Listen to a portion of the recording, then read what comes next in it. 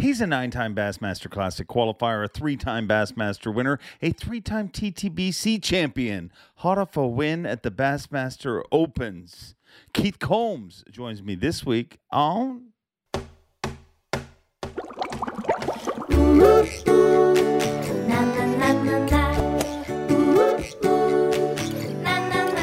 I'm Bob Cobb from the Bassmaster. Welcome to Mercer. Well, here we go again. Welcome one, welcome all, friends, family, freeloaders, fishing freaks. You're all welcome here at the Awkwardly Honest Fishing Podcast that goes by my last name, which is Mercer. Happy Hump Day. Hope you're having a great week. It is November 16th. Hard to believe. November 16th, also, of course, the 320th day of the year. So I hope you're having a great week and an even better year. And I thank you for everything. I mean, this show, this channel continues to grow. You guys are awesome. 174,000 subscribers on our YouTube channel. So if you haven't already, go over there and subscribe, because at some point I'll actually stop asking you guys to subscribe, but it's not my fault. I have to now. Speaking of good weeks, there's 3 anglers individually that had an incredible week last week. Last week was the Bass Nation National Championship, which was on Pickwick Lake, and I want to congratulate the Bass Nation National Champion, Will Davis Jr., and also going to the Bassmaster Classic. Top 3 make it to the Bassmaster Classic. Will Diefenbach and Jonathan Dietz. So congratulations to all of you. I look forward to seeing you at the Bassmaster Classic. I partially said this so that I could congratulate you guys, and the other part is to let me know if I'm saying your name wrong before we get to the Bassmaster Classic. And I'm sure you will, or your friends and family. So congratulations to all of you. Congratulations to everyone that made it to the Bass Nation National Championship. It is one of the coolest events Bass does all year, and it's one of my favorites. I found myself watching and the coverage quite a bit, and I can't wait to see how it works out for you 3 guys at the Classic. And for our Bass Nation National Champion, Will Davis Jr., I look forward to hanging with you on the Bassmaster Elite Series next year, because that's one of the perks. And then second and third, they get entries or some setup into the Opens. So I hope that, first of all, just congratulations, and I look forward to seeing the Classic, and I hope all works out good. Congratulations to everyone that made it to that event. This week's Podpickcast is going to be a fun one. First of all, I have to apologize. We have some connection issues, but I've wanted to have Keith Combs on here for so long, because Keith Combs is honestly one of the most entertaining dudes to hang out with while he's launching his boat in the morning, to just have a quick conversation with. But a lot of times I don't feel like people get to see that.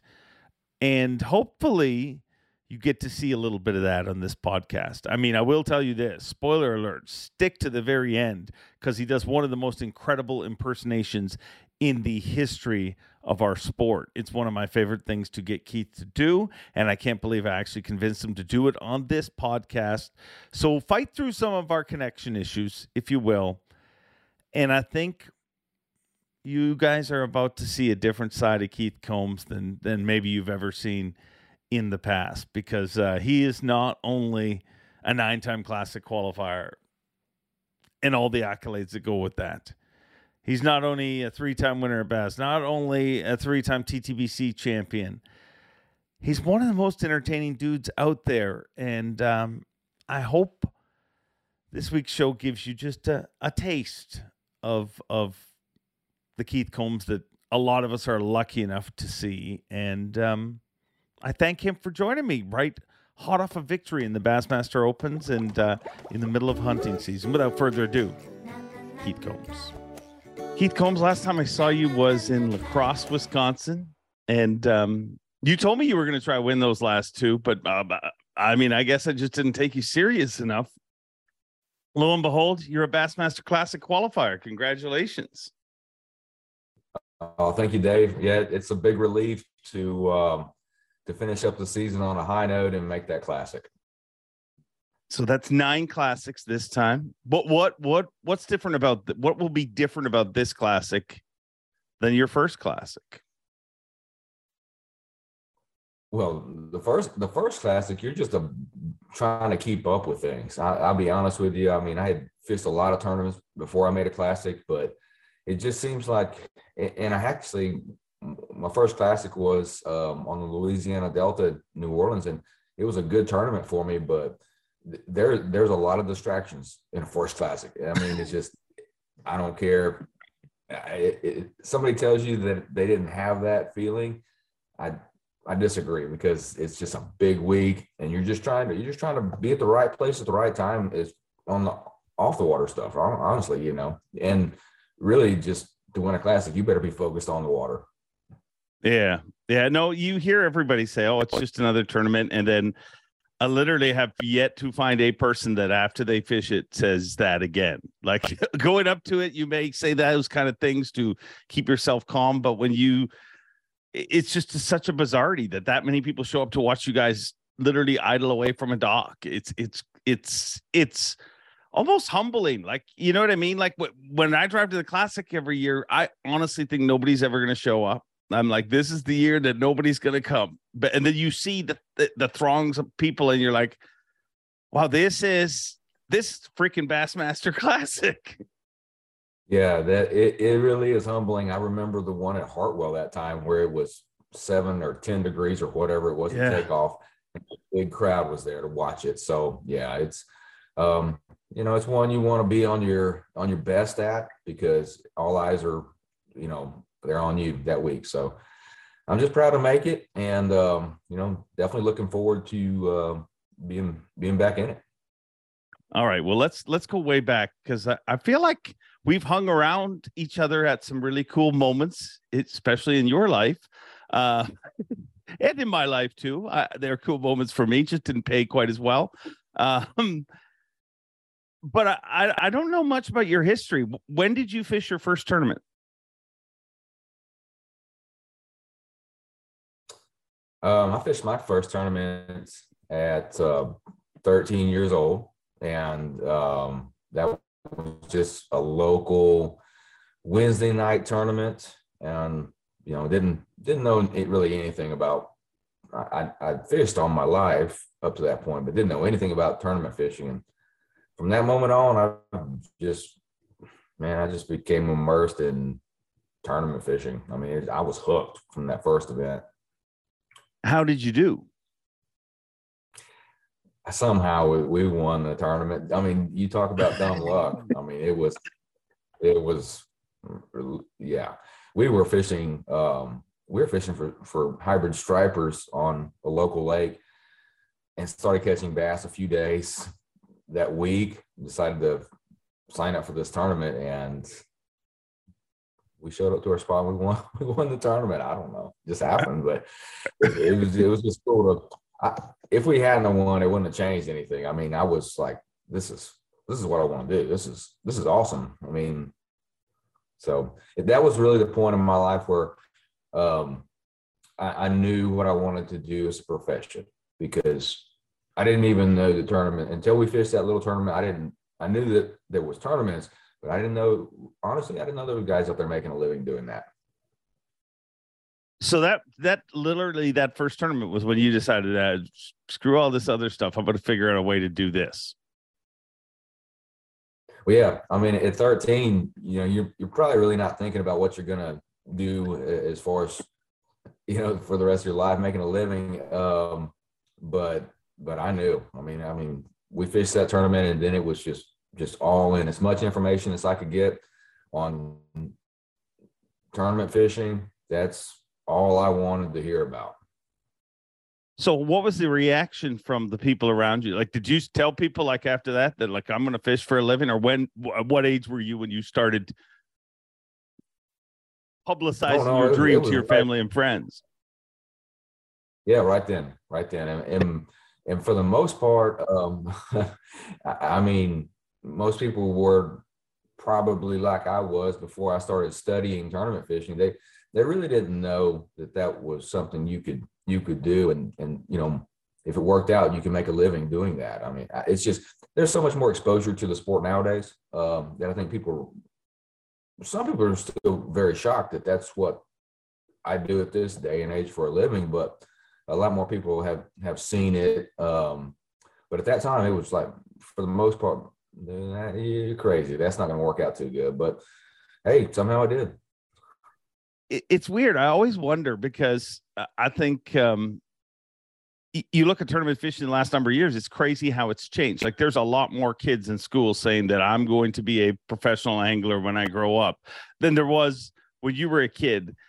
So in some ways it might've been easier because there was less competition. Now there's more competition. Like who has it easier? I don't know. The ones that have it so embraced, you know what I mean? Now you can go to college as a tournament angler or the weirdos like you and me and a bunch of other people that grew up at a time where people laughed at you when you said you were going to do this.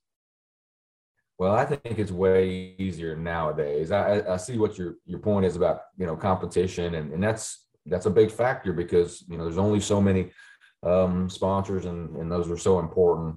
But so just for example, at 13 years old, I said, this is what I want to do.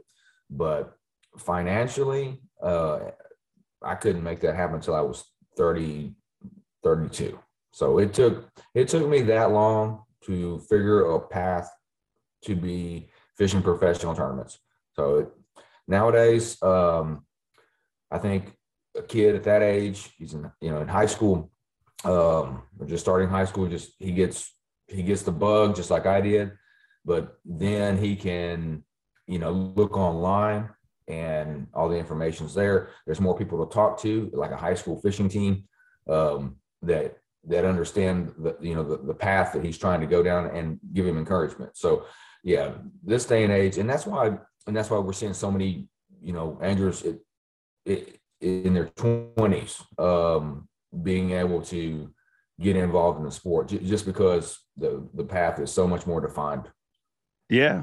And I think they just have so much more experience. They're, like it's literally, if you compare it to other sports, it's like all of a sudden there's football in high school. Could you imagine, like, if you literally had to learn football just on your own, there was no football in your grade school, no football in your high school, or insert whatever sport you want. Like, I mean, that's literally how far behind fishing is when you compare it to other things. So I just think that they're more educated. They're just tested. And they've also had pressure. You know what I mean? They've fished events that they are this close to making the classic and stuff like that. Did you have an aha moment in your life though? Like where you were like, I'm gonna do, like, you always wanted to do it, but do you have a moment where I'm sure everybody, when they start fishing, they're like, but can I, did you have a moment? Was there a moment where you were like, man, I can hang with these guys?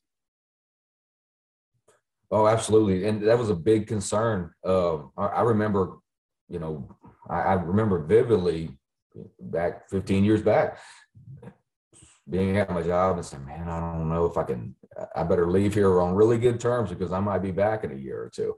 Because that was what I would have to do. If I didn't get out there and catch them, I'm coming right back to work. So yeah, it was very concerning. And I remember it was my first season on the FLW tour.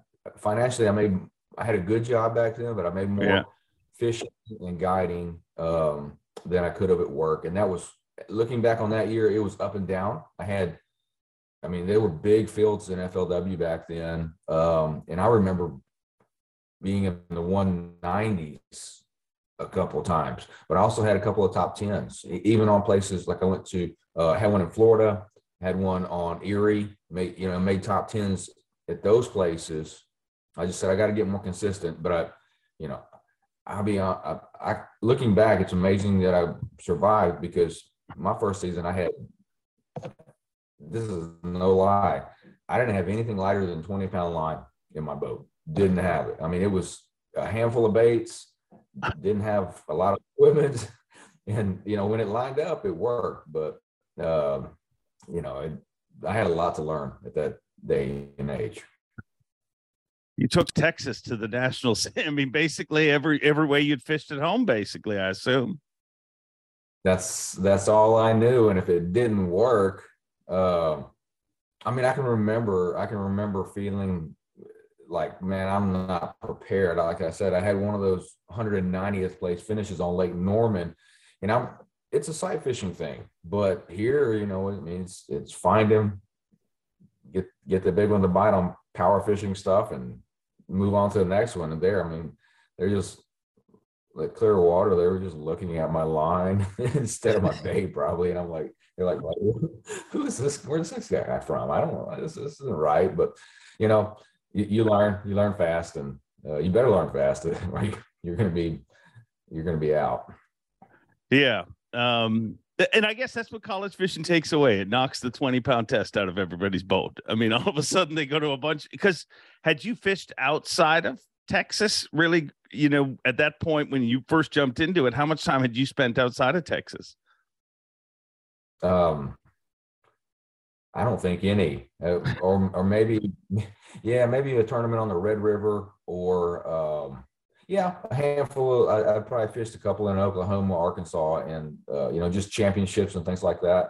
But there, you can take you can still take your strengths. But I've learned to be a little bit more adaptable, this day and age. And I really think another thing that really decreases that learning curve is Bass Live. I mean, that is. Yeah, I mean, if you won a tournament back then, you took the money and you still had all your secrets to move on to the next one. Now, it's kind of like you won and you got the money, but your secrets are gone. Sold your secrets on Bass Live. But the other thing about that is you can learn from everybody else too. So you're giving a little, but you can't be too mad at Bass Live, because you're learning. You should be watching and learning too. Yeah. No, I still remember the first day that it went live, and we all didn't know that it would even work. And I remember Zona and me and Tommy, and KVD was actually one of the color commentators at that tournament that we were using. And I just remember like the shock and all, like it was like we knew we were going to do Bass Live, but we never realized all of the pieces that were going to be consumed. You know what I mean? Like I remember watching, it was Hartwell, and I remember watching Rojas led day one, and I'm like literally watching how much he's shaking his bait and everything. And it's like, they used to know what bait you might be throwing from a picture or whatever, but now they're literally getting a blueprint to everything you're doing. As an angler, Bass Live a good thing or a bad thing? No, it's a good thing. It's a good thing, and I think that's it's that kind of stuff. A few minutes ago we talked about college fishing and high school fishing, but it's that part of the puzzle that makes younger generation want to get involved. They see that, they're like, that's for me. So yeah, it's very important. I used to hear all these legendary stories about you as being this ridiculous hours of time on the water. Like at one point, are all those tales and everything that you hear about you true, or were those just like ways for veterans to tell me that that's why you beat them at events? Because I used to literally hear all these stories about Combs, like when you were living down on Amistad and living down on Falcon and stuff like that, like late days, you were always working. Are those true? Those are true. I mean, like I said, for me, getting an opportunity to make a living tournament fishing, it was a one-shot deal in my mind. I had enough money saved to make it through a couple of seasons. I moved to South Texas, hooked up with some guides down there, and started taking some of their overflow. But like I said, the way I was viewing it, this is your one chance to get to go do what you want to do. So I moved down there. I mean, I put my house on the market for rent, moved down there with basically nothing, just my fishing equipment and a bed. Rented a 1-bedroom condo close to the boat ramp. And so, yeah, I mean, I would take customers out, and we would. It was basically like if we come in at 3, I would go back out and just learn stuff. You know, I had a lot to learn, and you know, I can remember like saying, well, yeah, you need to learn how to use a spinning rod or right line or something like that. And Amstead was a perfect place to go do that because it was so easy to get bit on. So yeah, it basically every daylight minute that I could spend on the water, I was there, you know. So hey, I set myself up to have to do that. Like I said, basically I moved down there. I didn't have a TV in my house for 4 years, nothing. So there's no reason to be at home. Everything I had was on water. So that's where I spent all my time. And that doesn't sound as shocking to people today, just because a lot of people don't have TVs. People stream things, but you were streaming nothing. You were, you know, that was back when everybody had a TV. Doesn't matter if, you know, where you're living. And I also think that's one of the things with college, dude. I think that's where they have a huge advantage because they're all working together, but they're working together at that time. You know what I mean? Like you can only keep that pace up for so long. It doesn't matter what your job is. You know what I mean? Like you have to believe that. Like today, you're not spending near the amount of hours that you used to spend on the water, are you? No, there's just a lot more other things. I mean, I get to do a few other things that, you know, I missed doing for 20 years. Yeah. Like hunting and things like that I love to do, or sponsor obligations, things like that. So I still spend a lot of time on the water, and I make myself fish just about any tournament that I can get my hands on around Rayburn or this area, just to make sure I'm staying very sharp for the Elite Series. But yeah, you know, that's a pace that you wouldn't want to keep up for your whole life, because that's it. I mean, you're fishing, and that's all that's all you're doing. So but for my first 8 or 10 years, that was it. Just totally focused on learning more about catching fish, and you learn stuff, and you get set in your ways too on things too, because you've done it so much and so many days on the water that's worked for you. Sometimes that's a good thing. Sometimes that's a bad thing. So are you speaking from experience about being too set in your ways in some certain occasions, or? Yeah, well, it can hurt your consistency. It's not going to hurt your ability to win them, because that's really what you're looking for. A lot of times is you're going to take something that a technique or something like that that's really not working that well and make it work. And you might be the only guy out there doing that. So yeah, I think being stubborn is, if you analyze tournaments, which I know you have and do, being stubborn is not bad as far as trying to go out and knock one out the park, or put yourself in a top 10 position. But being stubborn is definitely not I would say not the attitude I had 6 or 10 or 12 years ago. Then it's just about go catch go catch the most you can that day. And now I'm in a position where I feel like I can be a little more stubborn. Yeah. I mean, and I think it's like every sport. It gets judged by the result. If somebody's stubborn and they catch nothing all day, and then they catch the 5 right fish with 30 minutes left to go, they are a freaking genius. If those fish happen to bite 30 minutes after you left, hey, you're an idiot. Why didn't you adjust? You know what I mean? It's the sad truth of sports, and fishing's even more cruel and weird, just because you know what I mean? Like you're dealing with something that you can't see. Like how insane has it driven you at times? Like I would imagine, I mean, it'd be like literally me. When I compare my job to your job, it'd be like me doing my job, except I had to guess who was next. And just through patterns, I'm assuming that Keith, I introduced you wrong. It's really whoever, Brandon Palnick.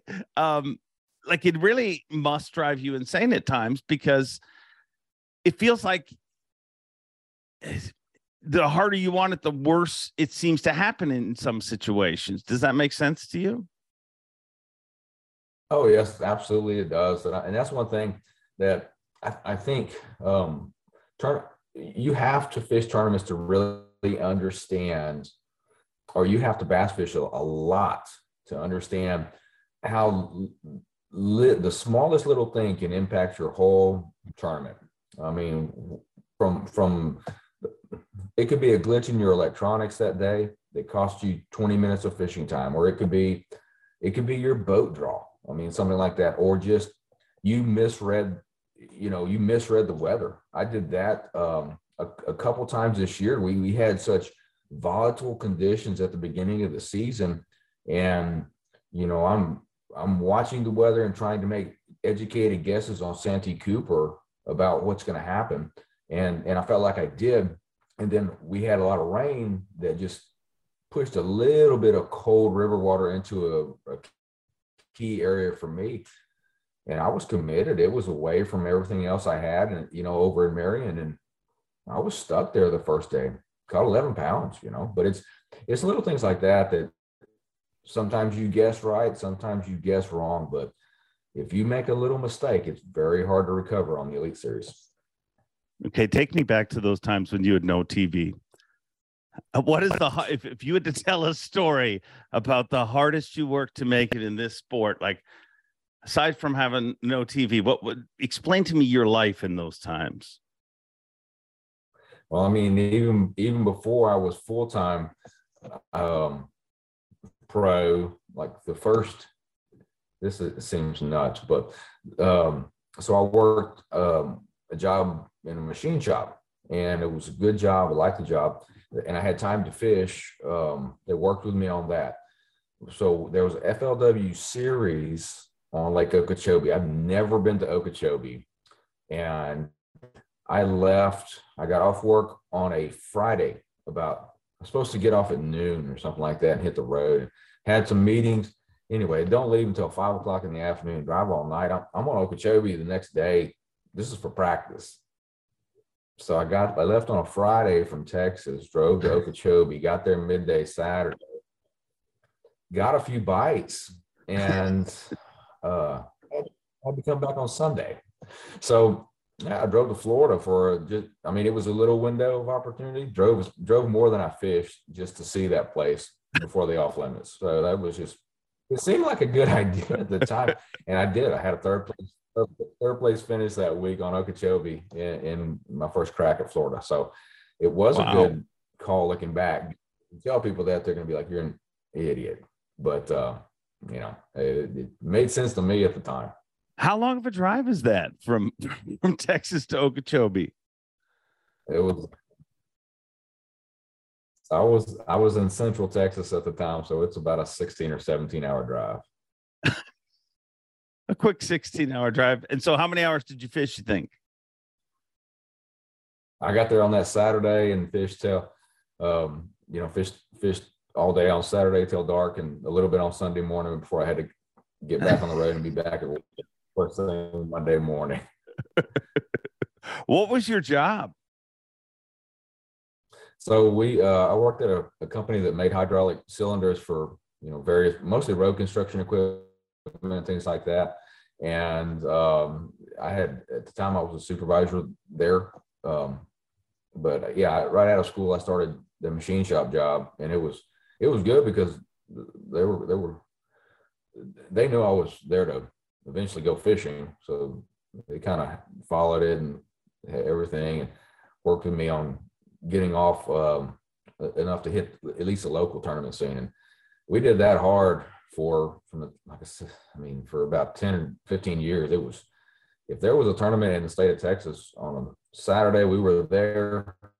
And, it might be East Texas, and Sunday we were in South Texas fishing another one. So I got a lot of on the water time just because of where I live, and we have so many tournaments down here.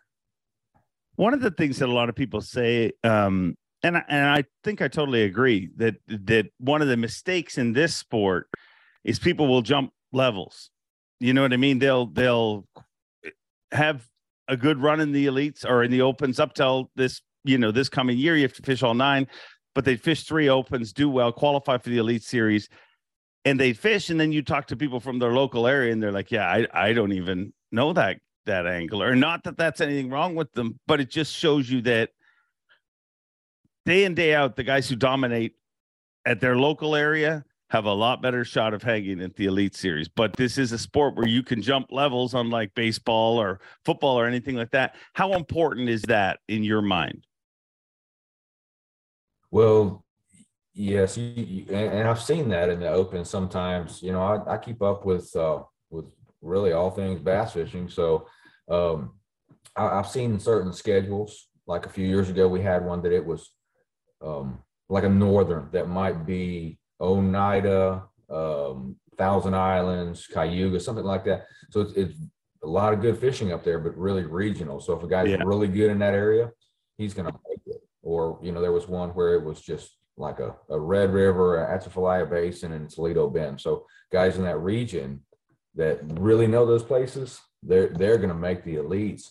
But for the most part, it's been spread out enough to, I think maybe once in a while there's somebody who gets in through the Opens and they're a little overwhelmed for whatever reason. I mean, it could be, you have to be all in once you're on the Elite Series. If you're trying to run, if you're trying to run a business and your time is split in practice, making phone calls and trying to find bass, I can't imagine trying to do that, because I feel like you have to be so focused. That's all you can think about is finding that pattern. One of the things that we've got to share a lot of history together is the TTBC, the Toyota Texas Bass Classic, as some people used to call it, the Keith Combs Benefit Tournament. I mean, you won 3 of them and had an incredible run. But, I mean, that event, how important was that event in building the legend that is Keith Combs? Those were huge for me. You know, that financially, to get you going in the right direction, that was a big payday with no entry fee. So those were really set up. Those were great tournaments. But I feel like there were very high profile events too. Not to classic level, but they were. I mean, you had a stellar field, and it also it pitted the back then, like the FLW Tour, PAA, and the Elite Series kind of against each other. Made a great storyline there. So people were keeping up with the TTBCs just to, because there's always that debate. Well, FLW Tour guys are the best fishermen. Now the elite guys are the best fishermen. So it kind of, you know, I think it had that in it. But those were good events for me. And you know, it just hasn't been. I mean, we've had some tournaments on Toledo Bend, you know, Rayburn, Falcon, places that I was real familiar with, but those tournaments set up really good in my wheelhouse. Like I said, they're in the fall, and I grew up fishing every year to make it to fall championships to go try to win boats and, you know, win big prizes. Those were fall time events where it felt like it was the same kind of vibe, you know, like it's those big team championships we grew up fishing. Going to go fish for a lot of money, and you're going to go catch 6 or 7 bass. That's the goal. If you're catching more than that, it's a waste of time, you know. So fishing for big ones all day long. You caught some big ones. You had a pretty good run. 2 wins in Conroe, right? And 1 in Fork. I think people think it was all Fork. And the weird thing is, you know, every time you talk about different leagues nowadays, there's people they'll make comments like, you know what, they should all come together and have a championship. And I'm like, yeah, that happened. It happened for 10 years. And it still didn't settle anything. Everybody still argued that this person or that person was better, or they didn't really want to focus on it. They were into hunting at that. I mean, there was just every story. But one of the most storied events was your fish off with Mike Iaconelli. And the ironic and weird thing is, dude, I don't think we've ever talked about it. Me and you, like after, I mean, that all went, it was just so weird. Like you both came up on the stage. I think you both kind of felt like you either want, you know, you're about to win this tournament and it was a tie. and I wish that happened. Like, I mean, I wish the technology was what it was today. You know what I mean? Because you guys just kind of went out in the water and they made a bit of a TV show with it, but it would have been so incredible to be able to watch that all go down live. But you were in a sudden death fish off. How does that feel? Like, what?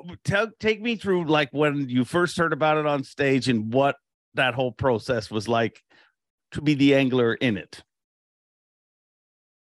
Well, leading up to that fish off, I mean, I felt like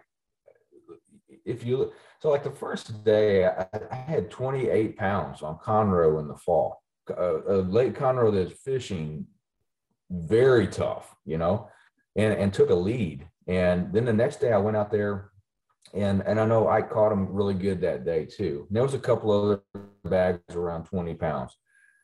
The second day I went out and I think I caught 5 bass. The first day I might've caught 6. This next day I caught 5 bass. And I remember late in the day catching a 7-pounder and you could listen to it in that tournament. If you wanted to, you could listen to it on your radio, on the radio. Your phone. So yeah.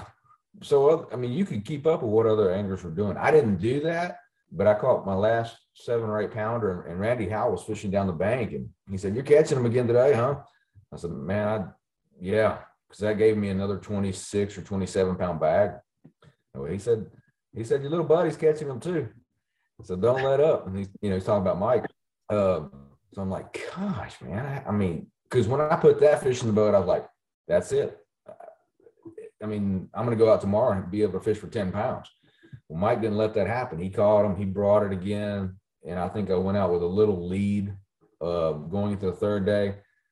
To put it into perspective, we were in a fish off tied at like 75 or 78 pounds or something like that. And third, and the next guy was, I think it was Ott Defoe. And I think Ott had like less than 50. So we got to go fish for one fish for $150,000 prize. And either one of us should have won that thing. I think I'm sure, I bet he was feeling the same way I was feeling, like this just doesn't make sense. How do we both catch these tremendous bags? And now this is going to win this thing, you know? But anyway, we're on stage. I had heard some chatter backstage that y'all are tied because the weights were recorded. We weighed them on the boat. So everybody else knew. And I'm like, surely not. Yeah, surely not. Well, it was a tie. Tournament director says, you were the tournament director, and you're the one who announced that, hey, I wasn't the tournament director. I was just the announcer. You're the MVP, Dave. Oh, so God. You said, you know what the rule is? Neither of us knew the rule. And you said we're going to have to go back out for a fish off. And I'm like, holy crap, what's this going to be like? Fish till dark. Whoever catches the first keeper wins. And I remember me and Mike were backing down the ramp side by side. And I look at his boat and he's got like 60 rods, everything, crankbaits, jigs, finesse baits. I got a crankbait and a jig and literally nothing else in my boat. You know, like I said, I was all in on trying to catch 5 big ones. And now we got to go catch the first 2-pounder. Yeah. I'm thinking, man, I'm going to lose this thing. I'm totally not prepared for this. But here we go. He peels off like on the dam throwing a finesse worm, and I'm running, brush piles for 7-pounders. And somehow I got one before he did, but stressful. My gosh, that was stressful. Yeah, well, I remember the feeling too, and I had to believe you had that feeling too. Like Ike at that time is probably the worst dude to a one fish off. You know what I mean? Like it's still today. You know what I mean? If you literally just need to catch fish quick, he is one of those dudes who is willing to do that. And I remember being on shore and hearing, Keith's gone back to where he's been catching them, and everyone was like, what is he? Ike's going to get one. But I also remember, I don't know how long it was, but I remember it was a while, because I remember like we were so weird that now we can just pick up our phone and watch it all go down. But back then we were all huddled around these radios waiting for somebody, and they check with the judges and they're like, yeah, no, nothing yet. How long did it last? I'd say we got back out there around 4:30 or 5 o'clock, got to fishing immediately. And it was going to be till dark. If nobody called one before dark, we're going to go back the next morning. And I'm running around, hitting these brush piles and hard spots and things to catch a big one. And I think we've probably been fishing an hour and a half or so, and it's getting late. It's getting dark. And I'm thinking, man, he's going to catch one any time. I was so intense. I remember hooking fish and just reeling as fast as I could to get that thing in the boat, because I was scared the phone was going to ring, and he got one quicker than I did. And I looked the fish in the boat, and I'm like, I could tell it was a keeper. I could tell it was probably a 16-inch fish. I remember just like telling my judge, man, check it quick, because I didn't want the phone to ring. And he's calling. I got him calling while he's measuring. And tournament director says, "You won." I'm like, and I got a death grip on this fish. I'm like, I'm not letting him go till you tell me this is it. And this is it, right? I remember asking Randy Knight, I was like, and that's it, right? I can throw it back, or what do I do with this there? But gosh, that's probably the most stressful format you could put two guys through. Yeah. I know it's stressful and painful, but gosh, I would love to see it happen live. You know what I mean? Like then that is, I believe that's our rule now in the Elite Series. Like it's a sudden death fish off if there's a tie, and it'll be live. And that's the kind of, that's magic, because you couldn't turn it off, because you're like, if you get 3 hours and the best limit that comes back in 3 hours of the biggest fish or whatever, you can check in with that. But if it's sudden death, that feeling you're feeling on every cast, that's what the viewer would be feeling. And obviously the video of Ike's reaction is out there. It may have got more plays than your reaction. But I've always heard, and I've never confirmed this with Ike, but I feel like it's probably true. And I will confirm it with Ike, but I'd always heard that, like, so he smashes his rod off the thing, and then he goes to throw it, but he realizes his crankbait's still connected, so he has to cut the line, and he fires his rod, part of his rod, in the water. But I've always heard that some dude got said rod and brought it waited for him at the dock to sign when he came in, because he didn't come in right away. He stayed out in the water for a while having some aquatic therapy, I believe. I believe he did. And I can totally understand, because like I said, we both of us should have won that tournament. But yeah, I've heard the same thing. I think he threw his rod up on the back. I went and got it autographed. Yeah. Maybe he's listened to this and he'll send us a picture of that signed rod. Pretty cool. But I can't blame. Hey, he's Mike's pretty emotional all the time type of guy. So especially on the water, but I can understand. Man, just think about that. Like, we both are leading by this tremendous amount. We both should have won. And now it comes down to who catches the first stinking fish. It's a pressure cooker on the Elite Series. But really, how many times have you ever seen that happen, where a guy is 28 pounds over the next guy? No, it doesn't happen often. It doesn't ever happen. So, no. That was a cool tournament. And then the build up, I believe the year previous, Ike was second as well. So it was even more, and he had a second in the Classic, and it was a lot of pressure at that event. But you made it back and won the event, and made it back before. I remember there was a big, like, is he going to be back before the Robert Earl Keen concert is over? I think is that who was playing that night? Do you remember? I do. It was. Yeah. Because he waited to sing 5 Pound Bass, right? Which is awesome. Good time. Yeah. Gosh, man, I'm thinking back of remembering that event. It was a big week for me. I mean, I um, won a big tournament. I think I'd won a PAA the week or the fall or something before, or a few months before that, or maybe the year before. So I'd won something that was, as far as competition wise, was really substantial in my mind. But that one there really kind of helped me get some momentum under me and some sponsors. So that was a big week for me. Yeah, it was. Those tournaments were so much fun. I feel like in a lot of ways they were ahead of their time. Like if we did it again today with the technology and everything, it would probably be, even cooler. But those were some incredible events. So for those of you wanting the World Championship of Fishing, it's happened, and it didn't settle anything, it turns out. People still argued whether that's the weird thing about all the change with MLF. It's like, this isn't new. This happened before. Like a bunch of dudes left to go to FLW, and I mean, not the mass exodus that happened, a few years ago, but I mean, that argument, I don't think that argument will ever go away, will it? I mean, there's always going to be circuits, and there's always going to be one that thinks they're better than the other. Yeah. And in the end, it really doesn't even matter, but yeah, that used to be a big debate because, before I was part of it, I remember thinking the same thing, because I was really deciding on which direction I wanted to go. But yeah, and they've had such a contrasting format.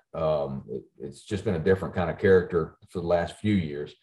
But yeah, like you say, it's I think there's only so many ways to go have a bass tournament, and for guys that have been in the game for a long time, it's not a lot of new stuff you're seeing. It's just trying it in a different era, with different technologies and things like that. But yeah, it's definitely an interesting dynamic. But yeah, either really debating on this group is better than this group, or it's not really worth the time. But it was a cool tournament. I think we should have them again right here in East Texas. Yeah. Yeah. I mean, I'm sure you do believe we should have them again. And I agree. I'd love to see that kind of deal happen again down the road.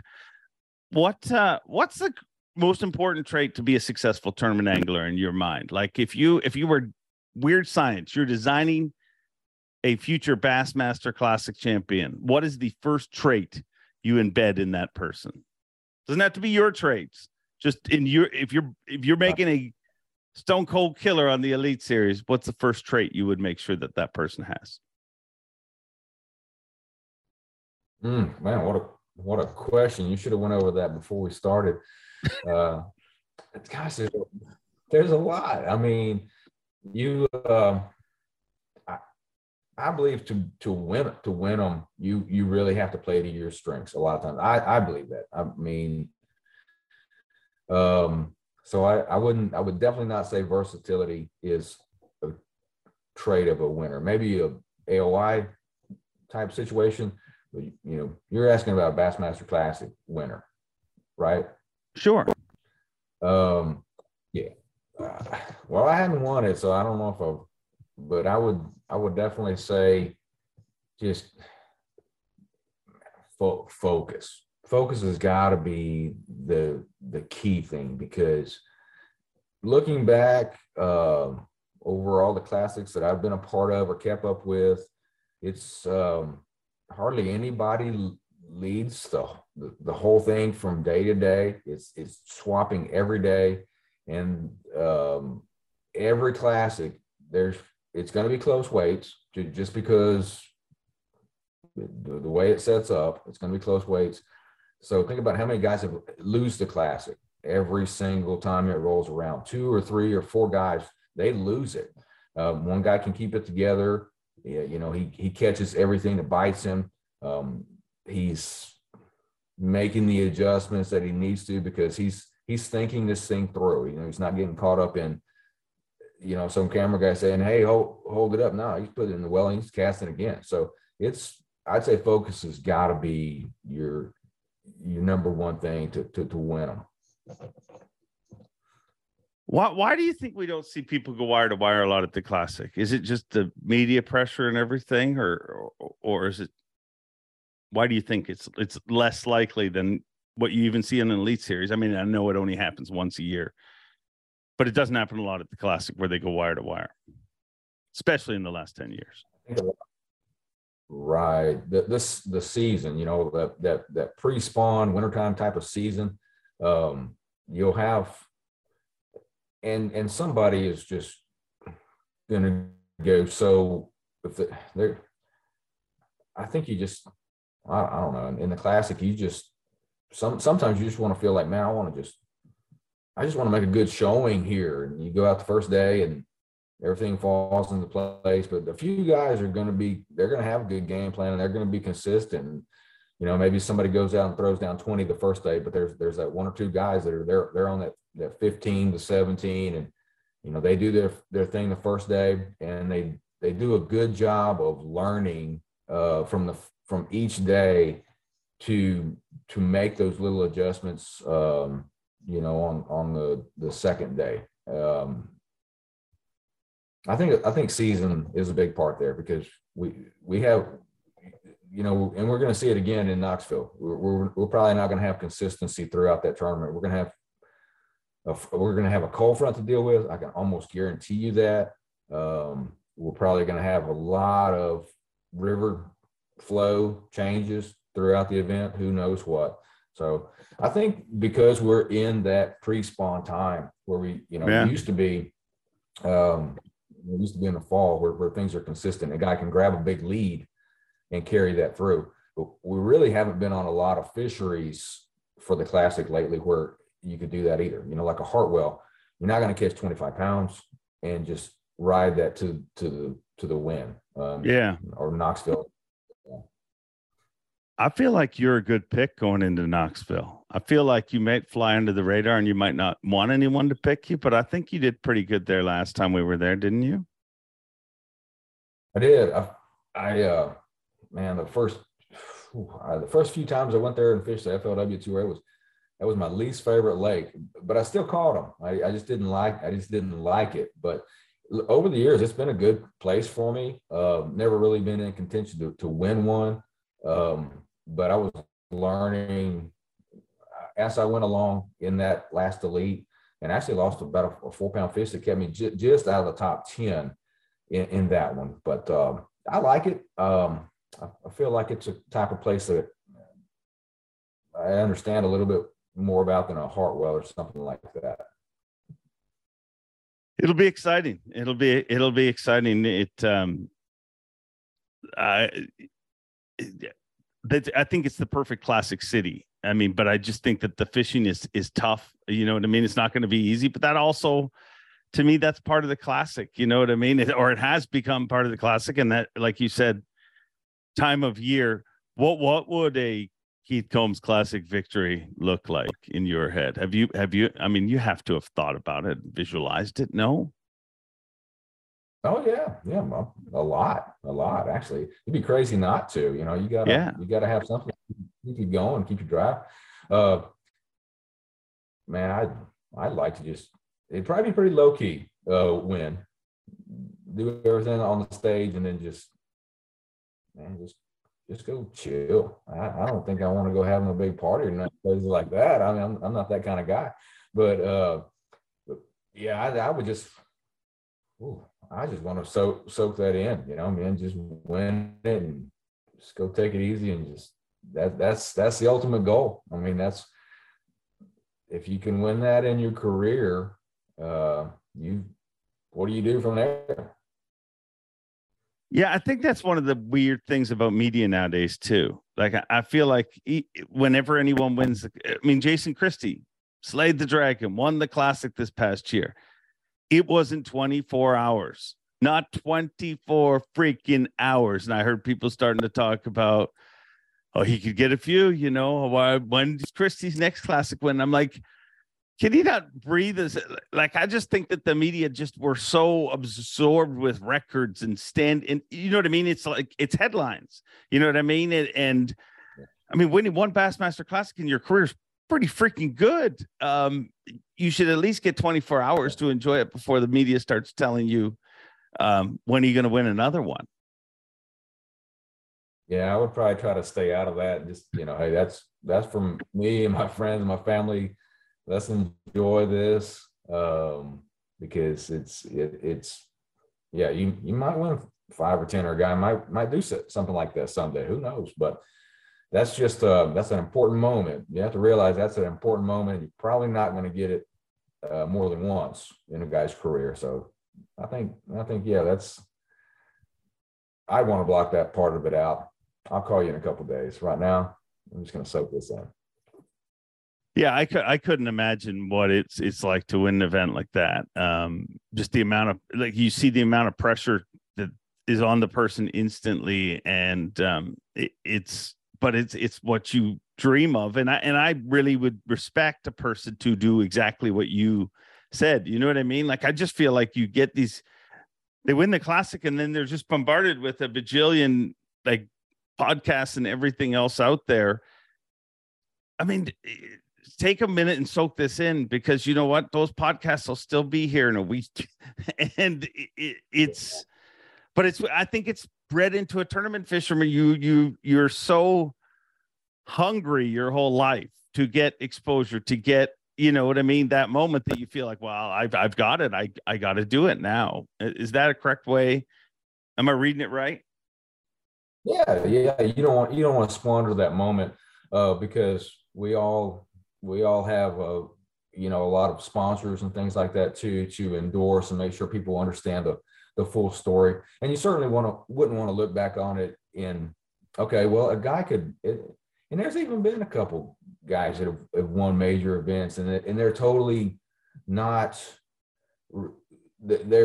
I say that, I say what I said there, that I would want to enjoy it for my friends and my family and myself, because it's such an important moment. But at the same time, the media is also what is going to tell your story, and that's also important, because you don't want to win that thing and not work with the media. Certainly not work with the media good enough for you to get everything out of it. And I'm not just talking about financially. I mean,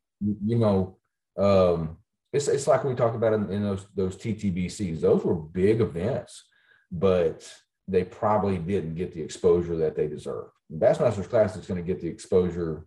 It's going to get whatever you want out of it if you can win it. So, yeah, I'd probably try to find a happy medium.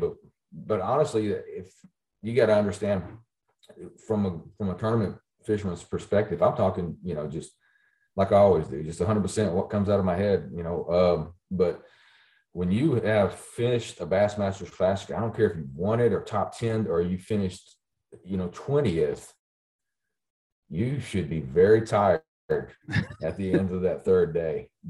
It's been a long week, and you put a lot into that. And like I said, it goes back to focus, and that will drain you.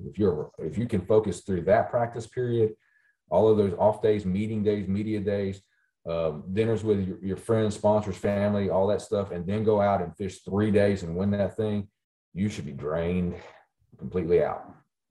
Yeah, it's an all-encompassing. I mean, the biggest feeling you hear throughout the week is people being like, let's go fishing. Like, there's so many, functions and things you have to be. And that's what, it's a celebration. It's like a literal long week. But yeah, I agree with you. You should be exhausted, but don't worry. Don't take my comments as fact, because if you win the Classic this year, Keith, I will be telling you, asking you to come on this little podcast at some point so we can talk about it. What's your favorite food? It's got to be a real good steak. That's big, like a real nice ribeye or something like that. That's definitely my favorite type of food. I also we enjoy going north and getting like walleye and things like that too. Northern perch. Those are some of my favorite dishes. All right. Favorite movie? My favorite one is Lawless. You seen that? I don't know. Who's in Lawless? I don't know the actors' names, but Lawless. I'll look it up. It's a good movie.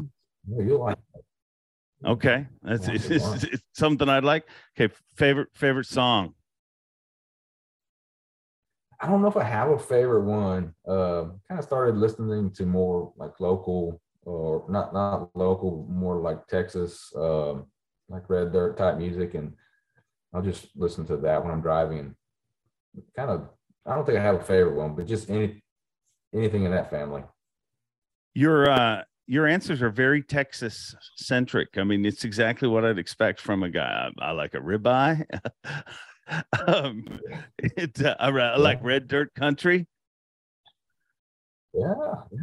Well, Why do so many great anglers come from your part of the world? Like if you look at the Texas, like so, and I don't. There's a specific type of angler like comes from Texas. I feel like like if I look at you, Kelly Jordan, Lee Livesey, you know what I mean? And there's a lot of others that I'm leaving out, so do not yell at me for it. Todd Faircloth. You've got a very specific, like you all specialize in catching giants. You know what I mean? Obviously, that's a Texas thing, but there is even personality wise, everything that kind of quiet until it's time until it's time to make some noise type personality. Um, why are so many good anglers from that part of the world?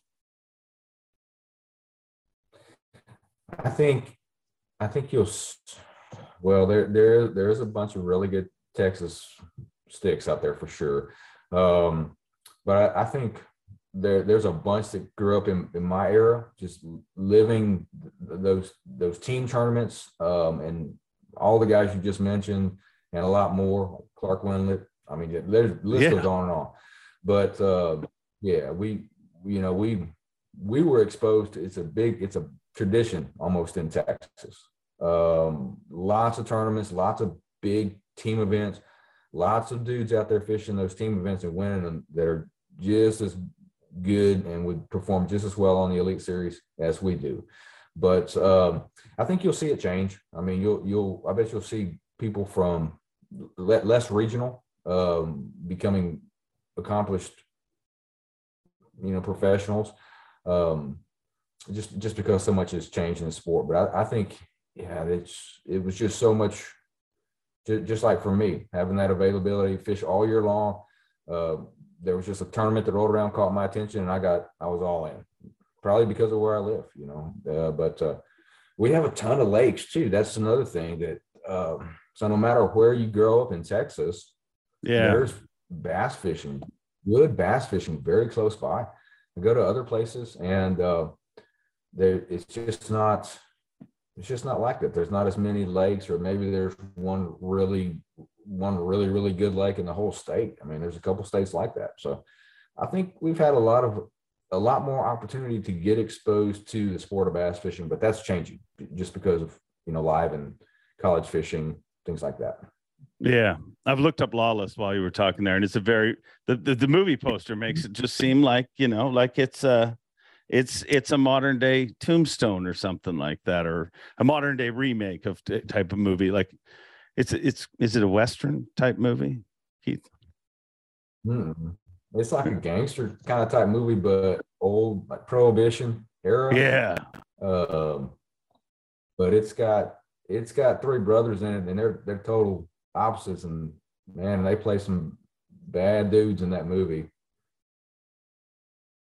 I like it. I'm gonna have to check it out. I feel like I'm gonna watch it and then I'll be like, I've seen this movie, because I'm an idiot that way. Like when I travel around, I'm like, I don't think I've ever flown into this airport, and then I land and I'm like, oh no, I remember that place and that place. So there's a good chance I've seen it, but I'm just I not. did. My mind is dominated by statistics about anglers like yourself. I don't have time for other people's birthdays and movie names, I guess. I don't know. Um, One of my favorite things that you do, and I don't know if you're willing to do it for me here today, is, and I've told you before. Probably not. Well, I'm going to ask you because I mean it'll make a good ender to this, even if you do hang up. You do an incredible Mark Davis impersonation. Will you adorn the viewers with your Mark Davis? No. I don't know that I can.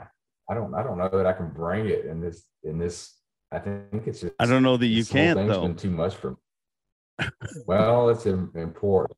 So, okay, like I said, I follow everything tournament fishing since I've been 13 years old, and I can remember.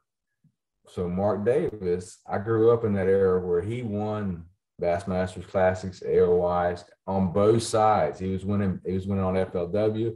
He was winning on the Bassmaster before it was the Elite Series. Kind of like did the same thing Jay Ellis did. I was like, dude, this guy's winning over here. He's winning over here.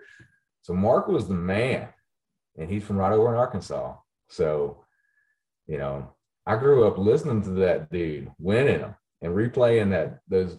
I was DVRing them and recording them on VHS tapes. Mark Davis catching bass. So I watched a lot of Mark Davis growing up. So that's how I learned about Davis imitation. What would Mark Davis say about this podcast? Well, Dave, you know, it's been fun talking to you, but these questions are getting a little old, and I think it's time for me to go.